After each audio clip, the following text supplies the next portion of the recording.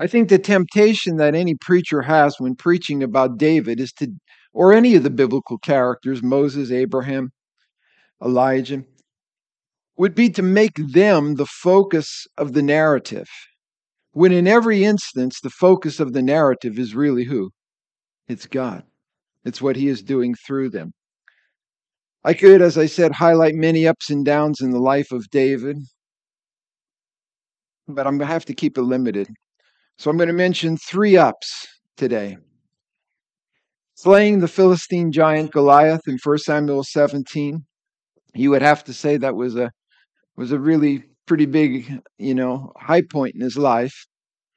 Then the covenant that God made with David in 2 Samuel chapter 7. It's also mentioned in 1 Chronicles chapter 17.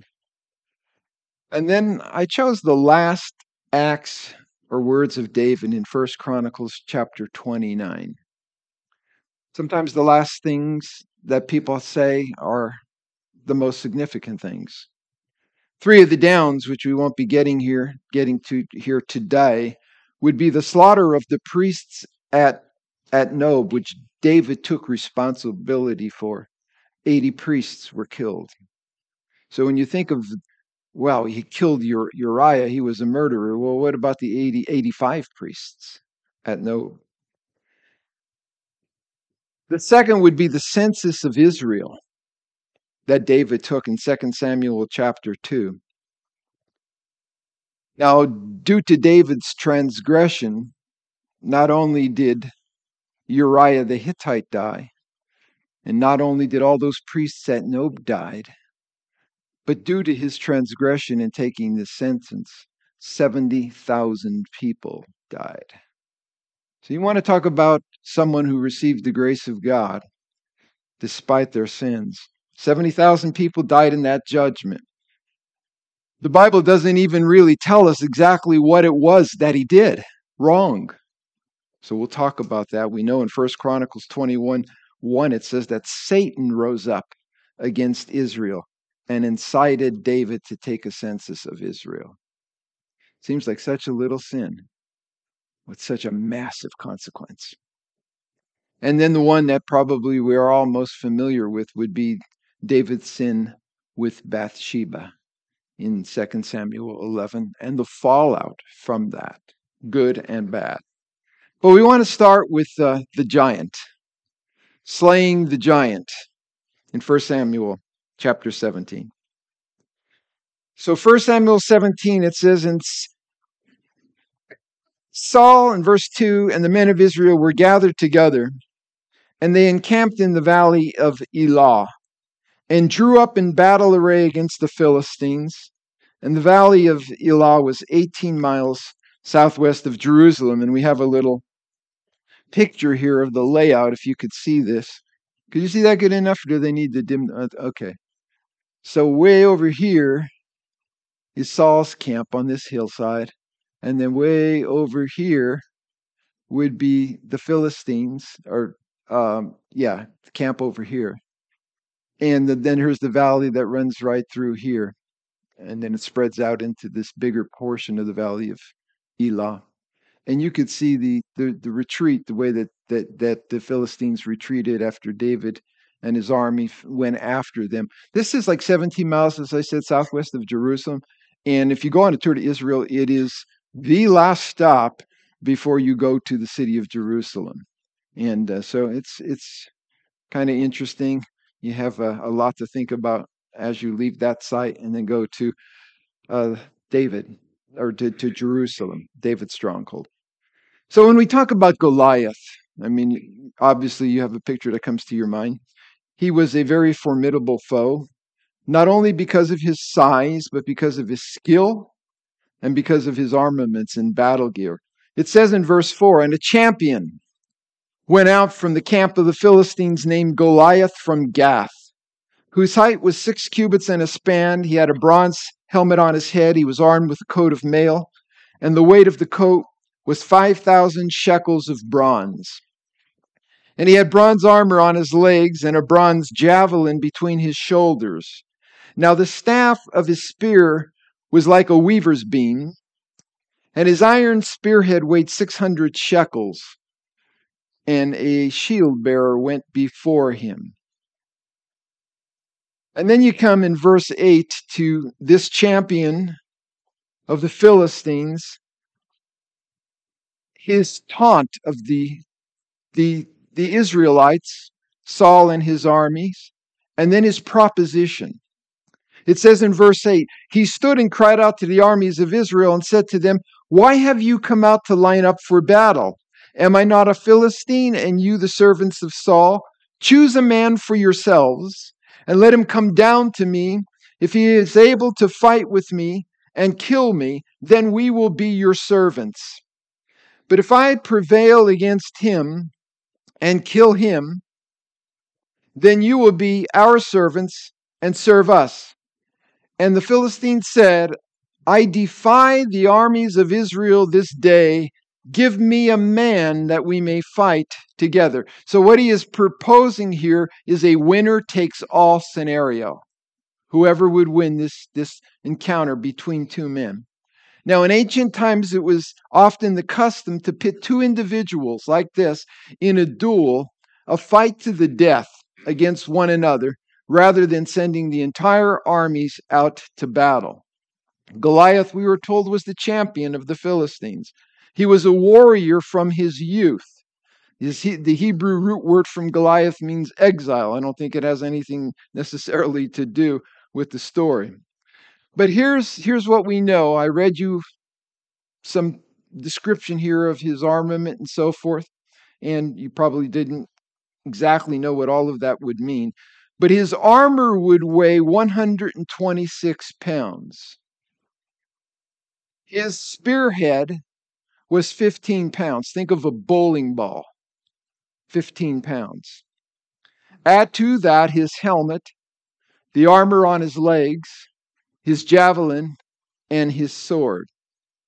And Goliath, we are told, was a giant of a man, about 9 feet 5 inches tall, based on the length of the ancient cubit of 18 inches. A cubit was measured from the tip of your middle finger to your elbow. That was a cubit. Mine is exactly 18 inches. I don't know what yours would be. I want to put a picture up here of the tallest human being ever on record, officially on record, and that was Robert Waldo. That's Robert, and I don't know who that fella is on standing over there on his left, but he was a gentle giant, really. 8 feet 11 inches tall, size 37 AA shoe. He weighed 479 pounds, and he died at the age of 22. You say, well, what did he die from? Well, he had to wear braces on his feet because his feet were, just very troubling to him. And one of the braces just was on too tight, and he got an infection from it, and he died from sepsis at age 22.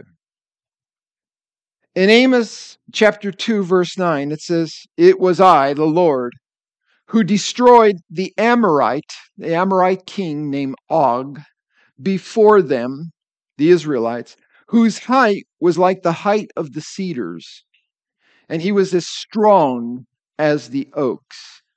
What we know from the description in that passage of scripture was that Og had a king-sized iron bed that was 13 feet long and 6 inches wide. Now, I don't know how long your bed is, but my guess is it's probably not 13 feet long. So Og was one of the giants of that day. In addition to Goliath, he was probably even bigger than Goliath. In verse 11, where we are in Samuel, 1 Samuel 17, when Saul and all Israel heard these words of the Philistines, they were dismayed. Another word might be terrified and greatly afraid. Now remember Saul? The people wanted a king, and they picked Saul because he was handsome and he was a head taller than any man in Israel. The guess probably is somewhere around 6.5 inches tall for for Saul, which would have been really big for an Israelite because their average height was about 5'6", 5'7". So the Philistine giant comes out for 40 days and presents himself with these taunts. So Saul had ample time to get his courage up. Sometimes it's hard to do things, right? I mean, at first, just to get the first time you ever had to jump off of a high diving board or off of a cliff or wherever it was, when you were little, and you just didn't, it was hard to muster up the courage to do that.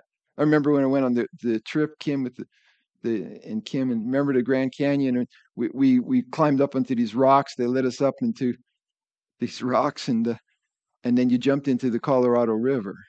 And all along the whole trip is don't get into the water, because if you get into the water, we're going to have to fish you out because the current is so strong, it's just going to take you rapidly downswim. So then here they take you up to the top, and they just tell you to jump into the water, because there was a back current. So if you jumped right and you hit the back current, then it would take you back, to where you needed to be. But I remember there was this one older lady on the trip. I think she was the oldest one, and she went and she just thought about it for a minute, and she just dove off. And then afterwards I says, "Hey, that's pretty good." I says, "Why'd you do that?" She says, "Well, I thought about it." She says, "And I thought I'd never have another opportunity in this life to do, or in my life to do this. So I went ahead and did." Then I saw two little kids hold hands, their sisters, and they just ran and jumped off and everything. So you could work up the courage, right, to do things. He had 40 days to work up the courage, and he didn't do that. 40 days and 40, it says morning and evening, 40 days, the Philistine drew near, verse 16, and presented himself. So here's what I learned from this story, just this little part of it. Never put your confidence in men. The Israelites, they had their confidence in who? In Saul. It says in 1 Samuel 8:19, the people refused to obey the voice of Samuel, who told them, they were really going to have the kind of a king they didn't want. They should have just trusted God, let him be their king. And they said, "No, but we will have a king over us, that we may also be like all the nations, and that our king may judge us and go out before us and" what? "Fight our battles." Who should have taken up the challenge to Goliath? Saul. He was the tallest man in Israel. He had ample armament of his own. He should have been the one who fought the battle for them, and he didn't. So now we come to the outcome of the battle, beginning in verse 44. And the Philistine said to David, "Come to me, and I will give your flesh to the birds of the air and the beasts of the field." And David said to the Philistine these very, very famous words, "You come to me with a sword, with a spear, and with a javelin. But I come to you in the name of the Lord of hosts, the God of the armies of Israel, whom you have defied. This day the Lord will deliver you into my hand, and I will strike you and take your head from you. And this day I will give the carcasses of the camp of the Philistines to the birds of the air and the wild beasts of the earth, that all the earth may know that there is a God in Israel." And it says in the next verse, "And all the assembly will know that the Lord saves not with sword and spear, for the battle is the Lord's, and he will give you into our hands." And that is something that we all have to remember. The battle is the Lord's.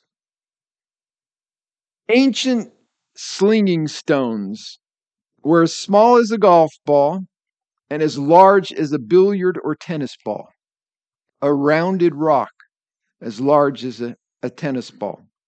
And a good slinger, a man with a sling stone, could hurl a stone as far and as accurately as a good archer could with a bow and arrow. Roman military texts recommended archery target practice at 200 yards. Try that with a rifle. One ancient writer noted that the best slingers would not merely wound would wound not merely the heads of their enemies, but any part of the face at which they have aimed. And experiments have demonstrated that those large stones can leave a sling in excess of 60 miles per hour. So imagine getting hit in the head with a stone, even if it was a golf ball, at 60 miles an hour. Judges 20:15. The children of Benjamin number 26,000 men who drew the sword, besides the inhabitants of Gibeah, who numbered 700 select men. Among all this people were 700 select men who were left-handed. Every one could sling a stone at a hair's breadth and not miss. I remember David Hawking, who led many trips to Israel. He told at the time when he was on one trip in Israel, and there was a little shepherd boy, and he had a sling stone there. And David went up to him and he says, you practice a lot with that? And he says, yeah, I do. I mean, what do you do when you're out there watching sheep all day long? Right? And David says, I'm just kind of curious. And David says, I pointed a tree and it had to be 50 yards away, at least 50, half a football field away. He says, you think you could hit that tree? And he says, that little boy, 8, 9, 10, or whatever age he was, he says, he whirled that thing around and he says, and he hit it dead center, about 50 yards away. They were good. They were good. And David was every bit as good with a sling as those southpaws that were mentioned in the book of Judges, who could sling a stone at a hair's breadth and not miss. He was good. And by the way, there's always, when you think about things, there's a strategy and there are tactics. And sometimes we think they're both the same, and they're not, right? There's a strategy and there are tactics, and there's a difference between them. For instance, remember the Thrilla in Manila? What are you talking about? Anybody? Yeah, right. What was it, Tobias? The rope-a-dope George Foreman was fighting what? Muhammad Ali. And George Foreman was a brute. And he could knock you out by looking at you in his prime. And Muhammad Ali was on the tail end of his career. So he's fighting this giant, George Foreman. And he couldn't go head to toe with George Foreman. No way. So what did he do? So he had a strategy. He had a strategy first. The strategy comes first. And then his strategy was that he would stay away from George Foreman as much as he can. He would throw a lot of right hand punches, which he was really fast with at that time, to keep him at bay. And then he would aggravate George Foreman with those punches, with those jabs. And Foreman would go after him. I'm going to knock you out now. And he spent all his energy. And then Muhammad Ali would go into the corner and he'd cover up what they called the rope-a-dope. He'd hide in the ropes. And then when George Foreman was completely exhausted, Muhammad Ali went out and attacked him. And he won. He knocked him out in the later rounds. So that's the strategy. Strategy is different from his tactics. His tactics was he eventually was going to attack him, but his strategy was, hey, I'm going to keep my distance from this guy, aggravate him, let himself punch himself out, and then I'm going to get him. David had a strategy too. Right? His tactic was the sling stone, but his strategy was what? To keep his distance. Right? Because he can go toe-to-toe with Goliath. But again, it wasn't his strategy, it wasn't his tactics, it wasn't his ability with the sling that won him the victory. Abraham Kurovilla says this, whoever this guy is, I don't know, but I like this article. He says, Goliath's instruments are a sword, a spear, and actually a scimitar, which was a short curved blade sword. One would have expected David's staff, stones, and sling to be the perfect counterbalance for the giant's trio of implements. But they're not even mentioned. They're not even mentioned. Rather, the real weapon belonging to David is emphasized by a trio of descriptors for his God. He sets the giant and all of his weapons, offensively and defensively, against Yahweh and Yahweh alone. That was his weapon. This was a battle between Dagon, the god of the Philistines, and Yahweh, the God of the Israel. Because all the ancients, see, when they went into battle, they attributed the victory to their gods. So the chief god of the Philistines was Dagon. So this wasn't Goliath going against David. They were secondary. This was Dagon going against Yahweh. And that's why David says, I come to you in the name of the God of Israel, the Lord of hosts. Friends, we all have resources in the battles that we face. And our temptation is to go to those resources. That's our first temptation. David had 5 stones and a sling. He wasn't putting any confidence in that, because he knew that the ultimate victory would come from the Lord. So you have resources, thank God, for whatever battle you are facing. But it's not those resources that are going to give you the ultimate victory. It's God. It's God. And on the spiritual battlefield, 1 Corinthians 10:4 says, for though we walk in the flesh, we do not war according to the flesh. For the weapons of our warfare are not carnal, but mighty in God, or through God, for pulling down strongholds, casting down arguments and every high thing that exalts itself against the knowledge of God, bringing every thought into captivity to the obedience of Christ. So that was the first up, this great victory against the Philistine giant. The second was the Davidic covenant in 2 Samuel chapter 7, which we read this morning, a good portion of. Now, if you read that chapter, the word covenant, which really means an agreement, a solemn agreement, is not used. But it does contain the language of a covenant. And in 2 Samuel 23, verse 5, it says this, he has made with me, that's God, has made with me, David, an everlasting covenant, ordered in all things and secure. When God makes a promise, all the promises of God are yea and amen in Jesus Christ. They are secure. In Psalm 89:3, I have made a covenant with my chosen.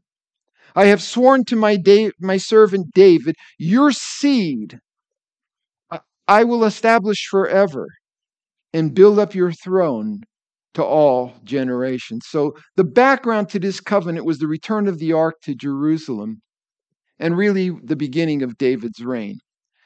And we're told in 2 Samuel, the first couple of verses, that David desired to build a house for the Lord, a place of worship.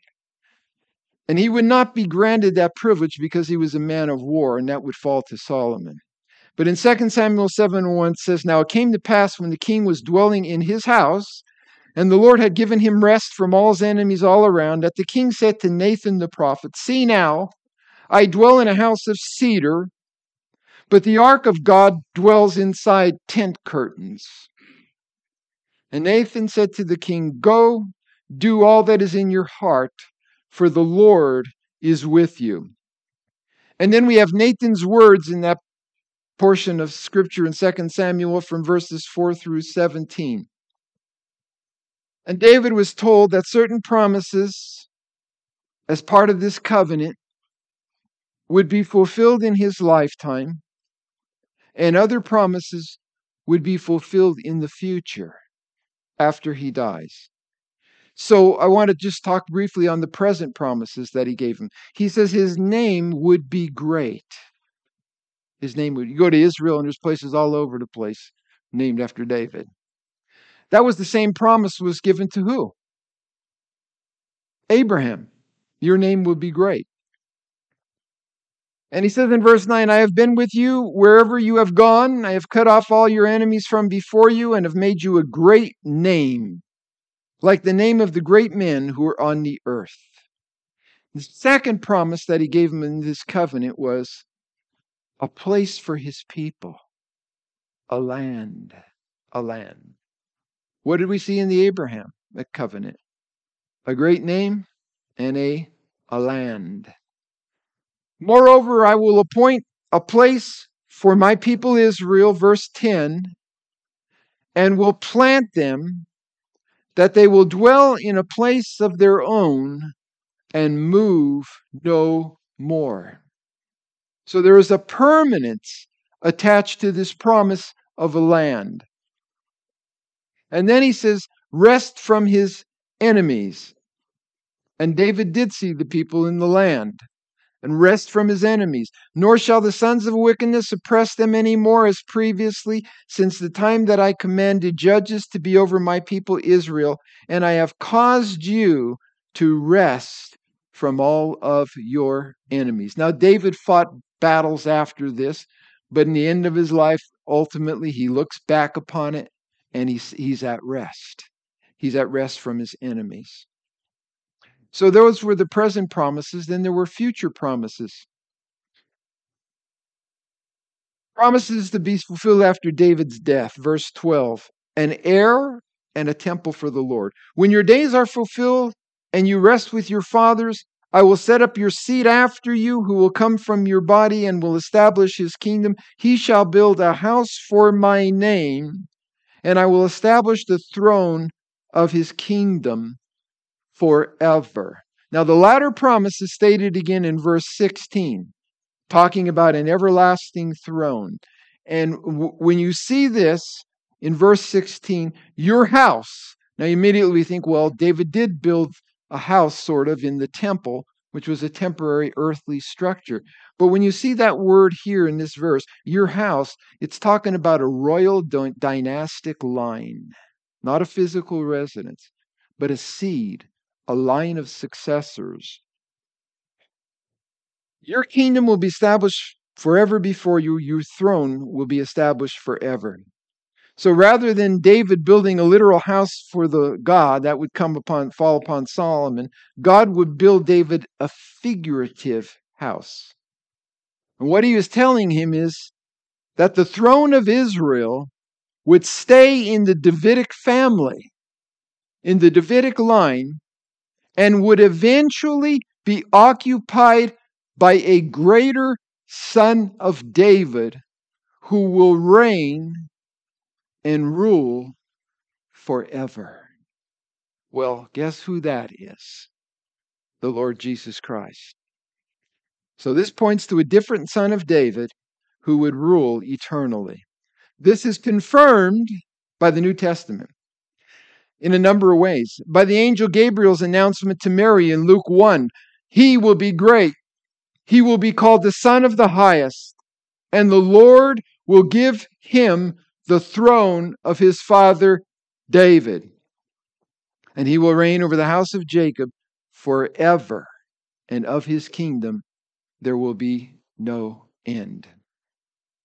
It was affirmed by Peter on the day of Pentecost in Acts chapter 2, verse 29. Men and brethren, let me speak freely to you of the patriarch David, that he is both dead and buried, and his tomb is with us to this day. Therefore, being a prophet, and knowing that God has sworn with an oath to him, that of the fruit of his body, according to the flesh, he would raise up the Christ to sit on his throne. In other words, he would have a successor, an ultimate successor to the throne, which was given to David.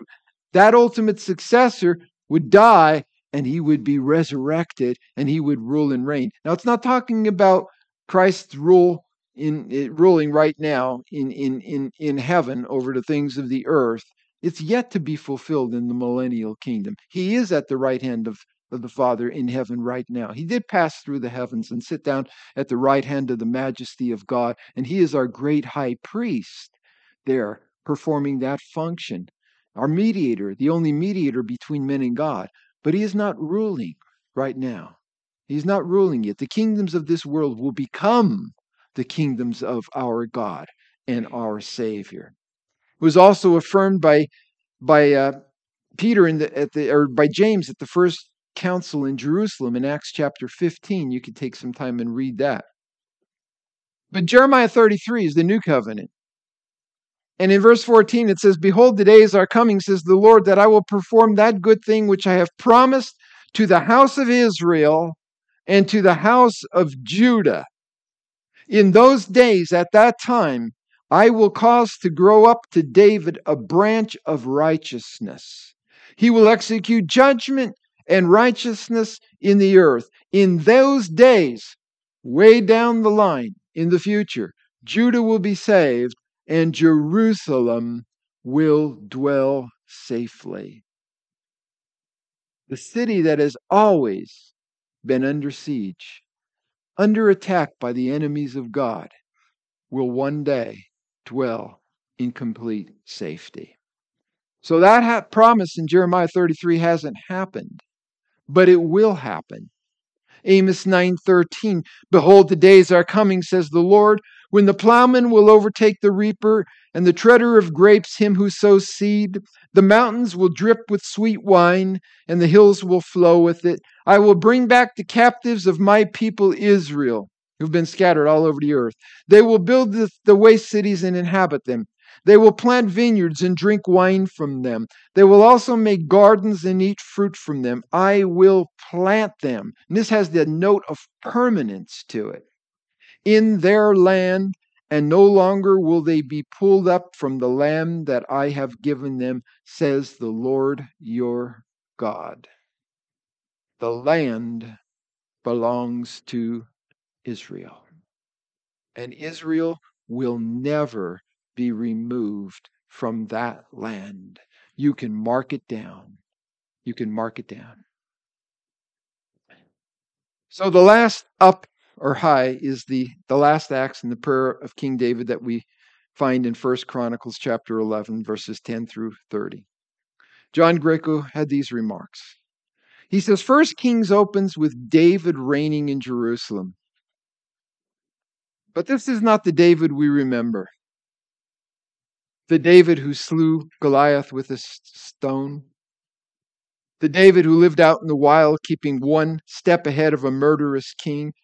The David who danced freely before the Lord as the Ark of the Covenant was brought to Zion. This David can no longer fight, run, or dance. He is frail, sick, and old. He's unable to keep his body warm, no matter how many blankets are brought to his chamber. He is going the way of all men. His story this side of heaven is coming to a close. He knows it, and so does everyone else. 1 Chronicles 29:10, "Therefore David blessed the Lord before all the assembly.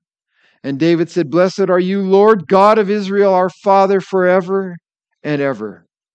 Yours, O Lord, is the greatness, the power, and the glory." Take these words in.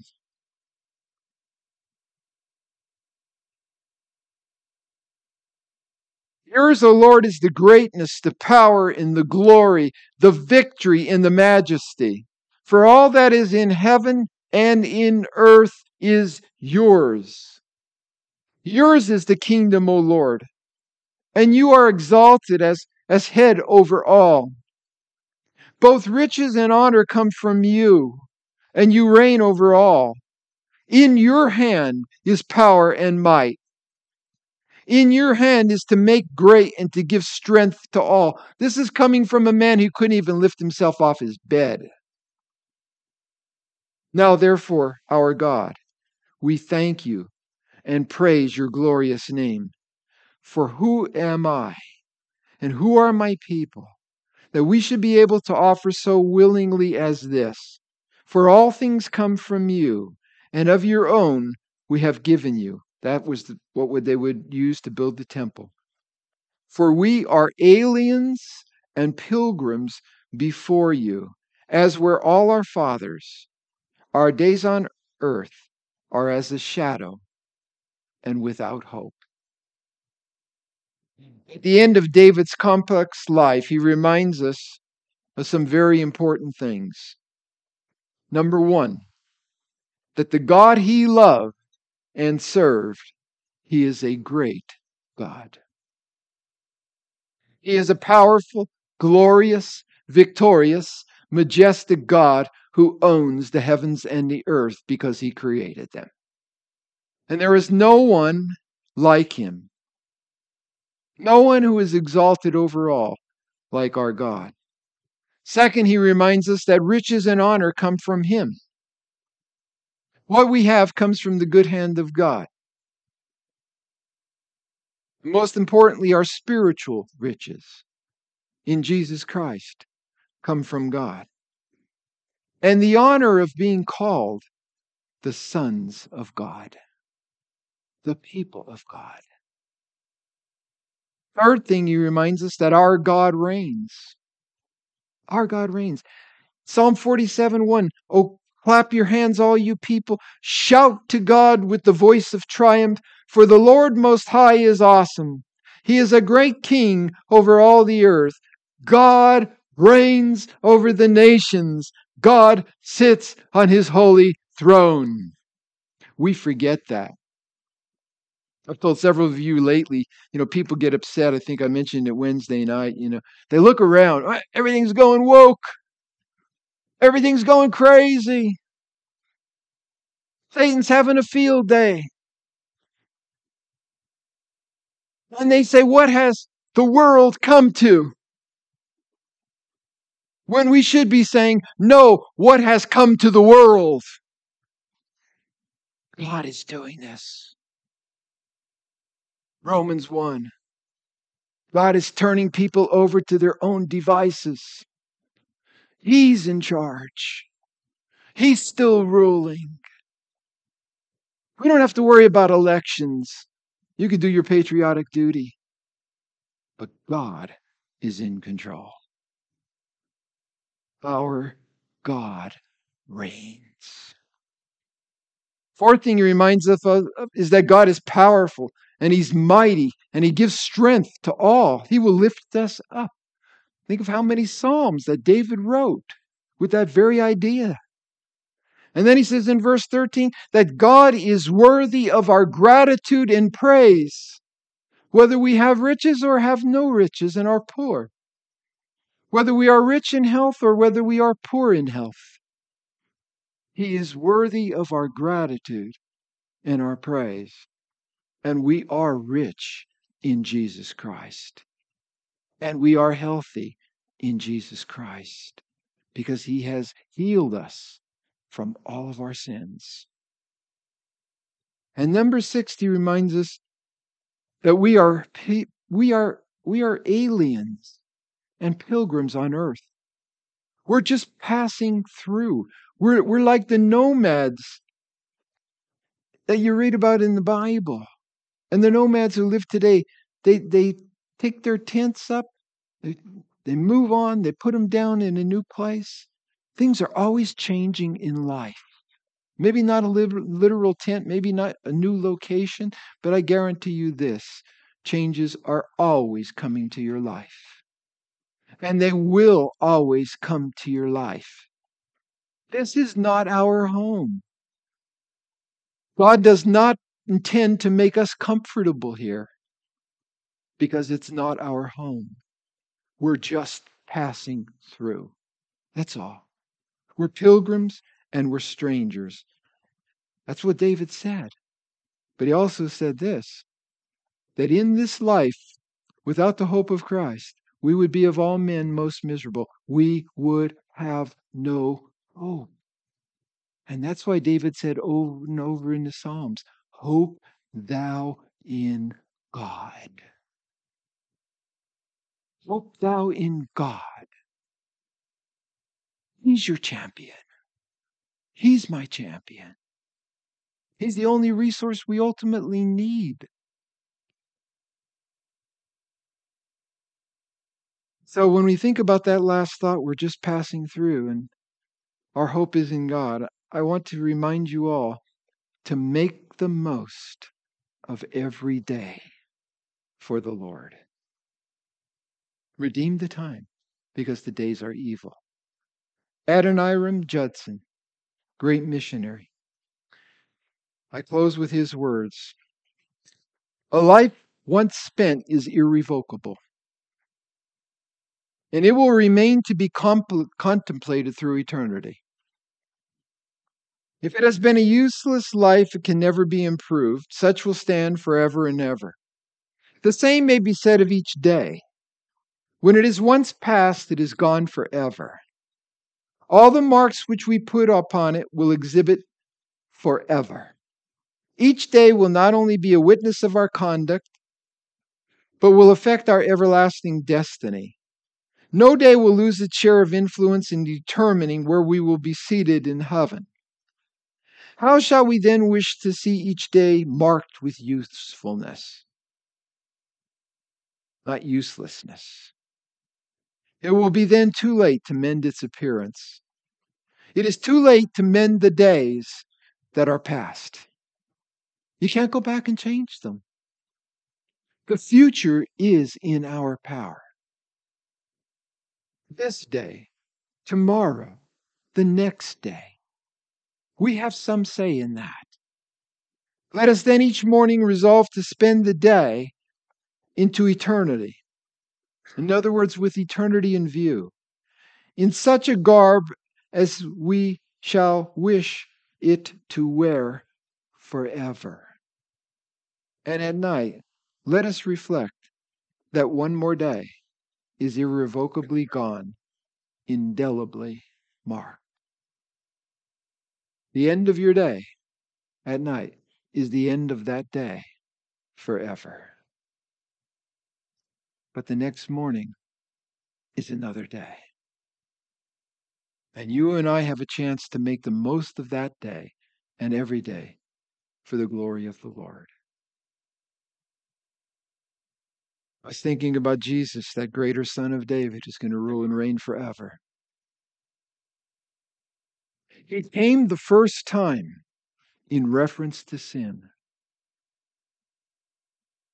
He came to suffer and to die on a cross to forgive us of our sins. He is coming the second time in reference to sin, to do away with sin altogether.